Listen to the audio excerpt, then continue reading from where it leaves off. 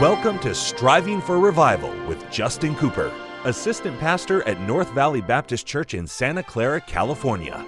This broadcast will challenge and encourage God's people to seek revival. We pray you'll be blessed as you listen to Striving for Revival.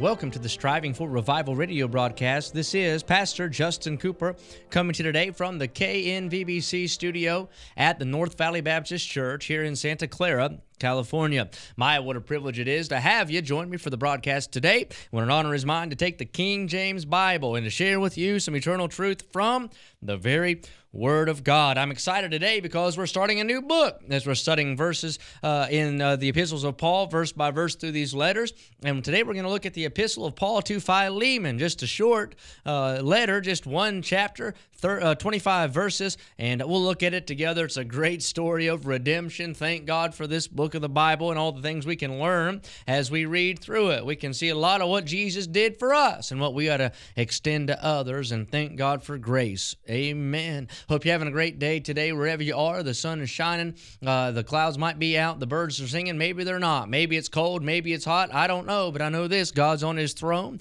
God's been better than good, and you can trust Jesus every step of the way. And I hope that you're enjoying the journey. The greatest day you ever had, the day you got saved. But can I say, there's going to be a good day, glad day coming, an even better day whenever we get to see Jesus face to face. You know, it's funny. I say it all the time, but I just want to repeat it. Maybe you've never heard me before, and this is the first time. Your best day lost can't even compare to the worst day saved. My worst day being saved is better by far than the greatest day I ever had as a lost man. I've got a home in heaven, a mansion on the streets of gold.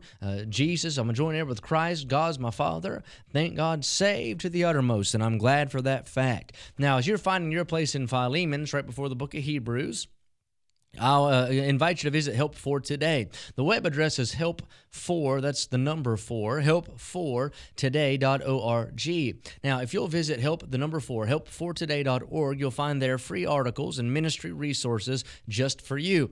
We've compiled these, and we compile them daily, and all of this is put on this website, helpfortoday.org, and you can use it. We want this to be a blessing in your Christian life. The purpose is, in the name, is to be a help, and there are articles for every aspect of life and ministry, and articles for the media, the choir ministry, the Sunday school, the bus ministry, on the home, married couples, single adults, young people. You'll find current events and stories regarding missions. All of these things, music articles, are combined and placed on this website. So if you've yet to see it, I want you to visit helpfortoday.org. Also, you can subscribe by typing in your email address on the website and hit subscribe, and that's a free thing. It just puts you on the mailing list, and you'll get a free article sent to you every day in your email inbox. All right, let's look at Philemon now. Verse number 1. Philemon, Paul says, a prisoner of Jesus Christ, and Timothy, our brother, unto Philemon, our dearly beloved and fellow laborer. I'm hung up already in this first verse. Now, if you're a regular, routine listener to Striving for Revival, then you know Brother Cooper gets hung up on statements, phrases, and in these verses. And I've already seen one that's got me hung up. I almost used bad English there. I about said got me done hung up. My English teacher would have come back from heaven and whooped me just right now. But anyway, look what it says. Paul, a prisoner of Jesus Christ, and Timothy, our brother. I want you to notice what Paul calls himself. A prisoner of Jesus Christ. What an amazing word picture that paints. A prisoner. When I think about a prisoner, I think of one who, of course, is not at liberty. I think of one who is restricted. I think of one who is bound. I think of one who maybe even carries a certain amount of stigma from society. I think of one whose life is sort of out of his control, and now it's under the authority of a higher power. He's in a place. He's now wearing different clothing. He carries a title that distinguishes him. Paul is saying, I am in bondage. I am captured.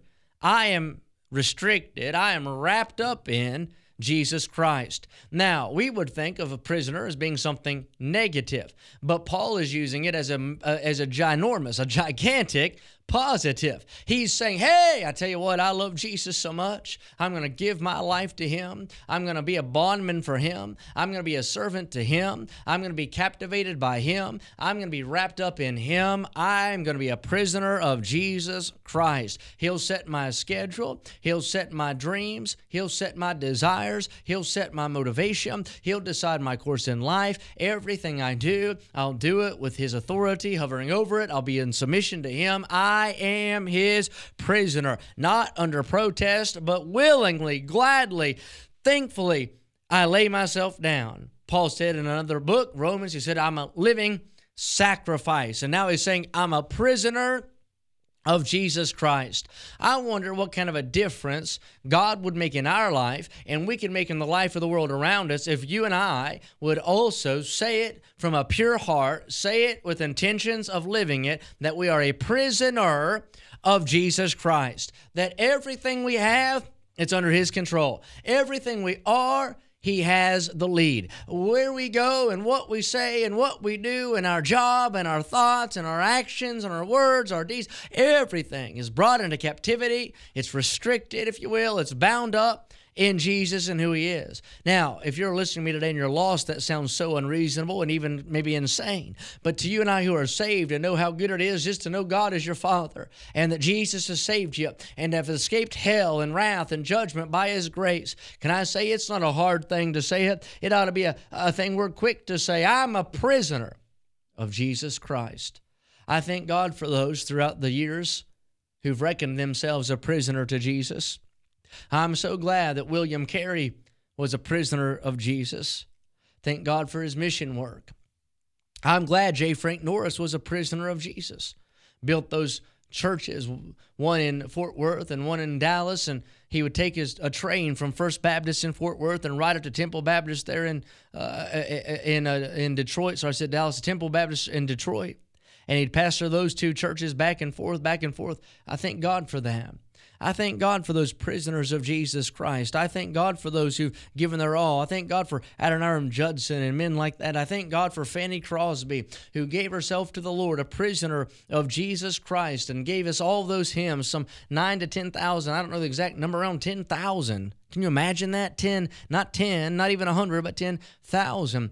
Gospel songs that she's given us, and we sing, Blessed Assurance, Jesus is mine. Oh, what a foretaste of glory divine. Why? Because she was a prisoner of Jesus Christ. I thank God for Billy Sunday, a prisoner of Jesus Christ, and George Whitfield, a prisoner of Jesus Christ. And I thank God for a Lester Roloff, or a Lee Robertson, or a Oliver B. Green, or a John R. Rice. I thank God for that, a Tom Malone, a prisoner of Jesus Christ. I thank God for the Sunday school teachers that influenced me. I got saved later in life, but I went to church as a young person. I'm glad for those who taught the children. I thank God for those preachers that nobody knows about, but they're out there pastoring. They put up with slander and scorn and small crowds and small pay and little recognition, yet they preach and they pray and they study and they labor. Why? They can't help but do it. They're a prisoner of Jesus Christ. I thank God for the bus workers that get up early and stay late, and they put up with a bunch of mess, and they get out there and they serve and they walk through mud, and they're out in the rain knocking doors, and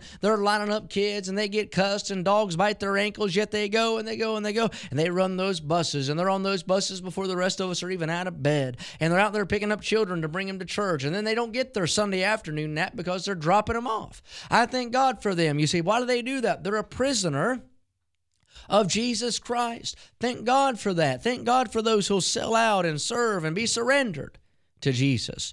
Paul starts out now listen, Paul was literally a prisoner, but Paul's spiritually also a prisoner of Jesus Christ. He was a prisoner for preaching Jesus. He took such a bold stand. He suffered the consequences of a bold stand, and he was put in prison. He didn't back up or apologize or blush. He just kept preaching the Bible, and he got put in prison. But spiritually speaking, he was also a prisoner of Jesus Christ. He couldn't escape him, and he didn't want to. He couldn't get away from him, and he didn't want to. He couldn't get free of him, and he didn't want to. Every thought, every action, every motive, every aspect of each area in the apostle's life, he said, I'm a prisoner of Jesus Christ. Now, I wonder what kind of a accolade or title you'd put on your name. I wonder if you could bear this one. a prisoner of Jesus Christ. I'm praying today that God will help us to submit, to surrender, to lay our life as a living sacrifice daily down upon the altar of the will of God, and to say it with Paul, I'm a prisoner of Jesus Christ. Until next time, pray for revival. Thank you for joining us today for Striving for Revival with Justin Cooper, Assistant Pastor at North Valley Baptist Church in Santa Clara, California. Listen at this time every weekday as we strive for revival.